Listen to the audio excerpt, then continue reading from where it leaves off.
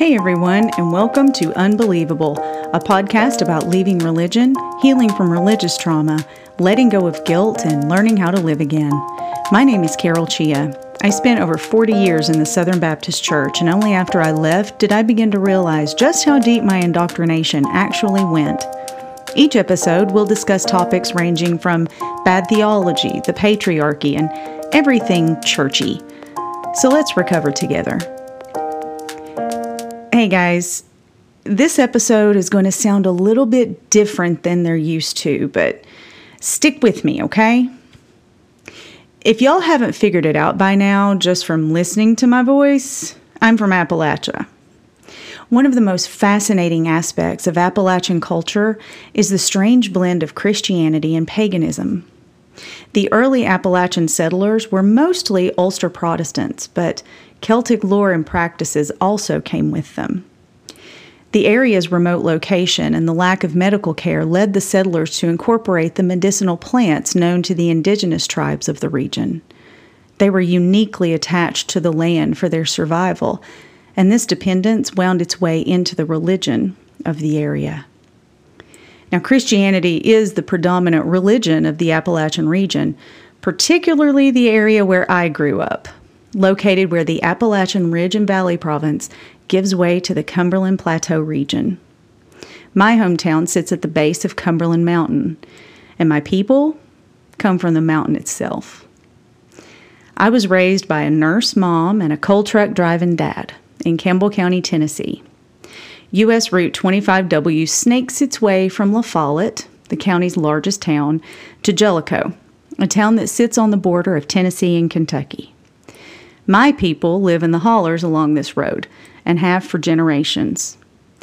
If you ever find yourself on this road, do me a favor. Count the number of churches you see. All of these churches are small, most never seeing an attendance of over 50 people. Most of these churches are of Baptist or Pentecostal beliefs, and there are a few snake handlers sprinkled around. The churchgoers in this region are wary of organized denominations, so they remain independent, answering only to each other, not concerned with how the rest of the world views their belief system. This doesn't mean, however, that the old ways still aren't around. Folklore has been passed down for centuries and is so embedded into the culture that it's impossible to track down the origins. Have you ever heard that death always travels in threes, or held your breath when passing a cemetery? You can thank Appalachia for that. In these superstitions, death is the main attraction. Seeing owls in the daytime, bats in the house, hearing a bell ring, all signs of impending death. These superstitions make sense when considering the rough life the early settlers had in this region, where death was common. When I was a little girl, a black cat crossed the road in front of our car. My dad was driving, and he hurriedly drew 3 X's on the windshield to ward off bad luck. On the surface, these superstitions seem to contradict their strong belief in Christianity, but to Appalachians, it's just the way it's always been. And change isn't something that they're very good at. My great-grandmother considered herself a Christian. She read her Bible, attended church occasionally, and had long conversations with friends on the phone about Jesus. She also had prophetic dreams, buried spell jars in her yard, and believed in the healing powers of poultices and concoctions. She held a strong connection to the earth, to the dirt of the hills she loved. In many ways, the mountains were her church, where she honored the power that still runs through them. Even though the church warned against messing around with spirits, we never doubted Mama's dreams. And if she told us something was going to happen, mark your calendar. She knew when there was a baby on the way well before the expectant mother knew, and she could determine the sex just by touching the pregnant tummy. She could also determine the character of a stranger just by looking at him, and she was never wrong. If my mama were alive today, she would be called a witch. But she never worried about labels. She just knew that the way she had lived her life had been passed down from generation to generation, just as her red hair, strong bones, and booming laugh were passed on to me as well. When I saw my first ghost, I was playing in the garage where my parents had set up a playroom for me. My mom was a clean freak, so I wasn't allowed to play in the house. So I had a garage playroom. I happened to look up at the garage door and noticed a man staring at me from the outside. I yelled for Mom to look, but she didn't see anyone. He stared at me for a few more minutes and just disappeared. He didn't fade away or turn around and walk away. He just disappeared. Poof. My mom never saw him, but she didn't doubt me.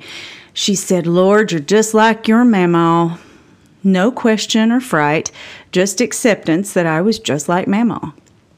It was only years later that I realized no person could have been staring at me through the garage door window.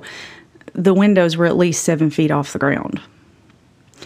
I've always had a special kinship with nature. There's rarely a day when I'm not outside, puttering around in the garden or walking through fields, sitting and listening to the sounds of the birds and the crickets. I rise with the sun, and if the weather allows, all the windows are open. I'm fortunate to work from home, so I'm able to take breaks during the day just to go outside. Before my husband and I purchased our house, we lived in a tiny apartment in the middle of the city. It was the worst time of my life. My health, both physical and mental, suffered. There were no paths through the trees, no birds singing, no green. Now I have a park a quarter-mile from my house, a small wood that borders my backyard, and trees galore. I feel that I can finally breathe here, you know? I can get my hands dirty in flower beds, watch hummingbirds as they drink from feeders, and take my dog on as many walks as she wants to go. So what does all of this have to do with deconstruction and recovery from religious trauma? Absolutely everything. There is no room in the Southern Baptist faith for spirits, except the Holy Spirit, of course. Baptists view the world through a binary lens, good and evil, angels and demons, right and wrong. There is no gray area to examine, no mystery to explore. When I left religion, I was finally able to see the vastness of the universe. Christianity kept me locked in a cage of closed-minded beliefs. I wasn't able to think for myself, to trust my gut. If I deviated from the path set out for me, I was labeled a backslider or a heretic. If I agreed with a principle of another religion, I was called out, forced back into the cage through guilt and fear of disappointing my church. I recently made a TikTok responding to someone who was trying to defend God. She went on and on in my comments section, blaming all the evil in the world on humanity, while giving God a pass. She said that God is perfect and blameless, but she couldn't answer one simple question. If God is perfect and He created everything, where did sin come from? A guy jumped into the comments, determined to put me, the little woman, back in my place. He rambled about how atheism is a form of faith, that we worship ourselves. Then he said something I've heard from the pulpit dozens of times. I'm going to quote him. How could you see a fantastic piece of artwork in a gallery and tell the audience that it just appeared there on its own? To know where we come from and who the artist is a natural quest. To worship nothing is also a form of worship. That's the cage I'm talking about. In the evangelical cage, there's no room for dissension, for discussion. You have to believe exactly as they do. Now, my oldest youngin', and yes, youngin', works at a metaphysical shop and cafe and brings all kinds of awesome things to my house. A few weeks ago, he left a book entitled Cunningham's Magical Sampler, Collected Writings and Spells from the Renowned Wiccan Author. Now, I knew nothing about Wicca, and I sure don't have any experience with spells. But I was interested, so I started skimming through it. It was fascinating. It's full of charms and herbs and food and the history of what we call witches.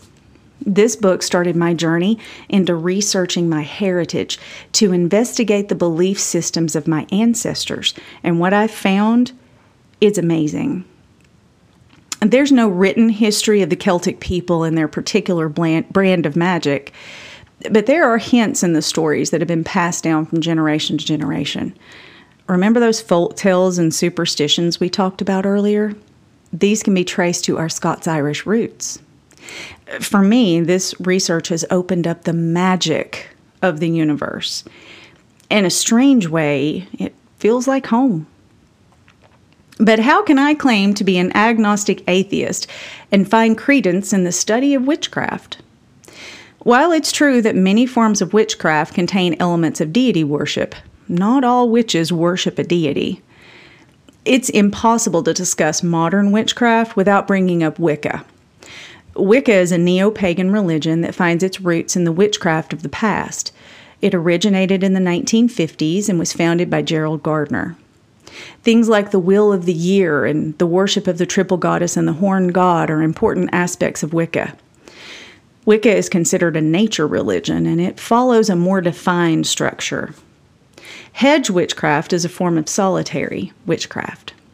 Named for a time when healers lived outside of the protective hedges of a village, the hedge witch is connected with nature, finds solace and peace among the trees and the fields, and incorporates many types of herbal magic into their craft. These are only two kinds of witchcraft. It would take hours to name all of the different types of witchcraft, and even if we could, each witch practices differently. There is no right or wrong way to be a witch. My mama practiced her magic and still believed in Jesus. Others don't worship any type of deity. Leaving religion has allowed me to explore all of this with no guilt, with no fear of going to hell. I'm free to read, to study, to talk to people who practice without the church telling me I'm under the influence of Satan. For me, I find power in the connectedness of things, the cycles of the seasons, and the symbolism used to honor those things. Ultimately, witchcraft is a way to honor those who came before me, the earth that sustains all of us, and the mystery that exists all around us. And whether you believe in spells, hexes, or black cats that cross your path, there is magic in the mystery. Thanks, y'all, for tuning in tonight. I told you this was going to be a little bit different than my normal content. If you would like to give me some feedback, I would love to hear it, so drop me an email. I'm going to leave my email in the show notes. And also, if you could, go to any of your podcast players, wherever you're hearing me from, give me a like, give me a follow, leave me a review. All of those things really help get my name out there and get this podcast out there. And I am having so much fun now this season so far. We're only 2 episodes in, but it feels good to be back. If you got any ideas for what you would like to hear on future episodes, drop me a line on any of my socials. I'll link those also in the show notes, or send me an email. I will be back again in 2 weeks. I have no idea what that episode is going to be about. So right now is a really good time to give me some ideas. Thanks again for listening, and I'll see you in 2 weeks. Bye.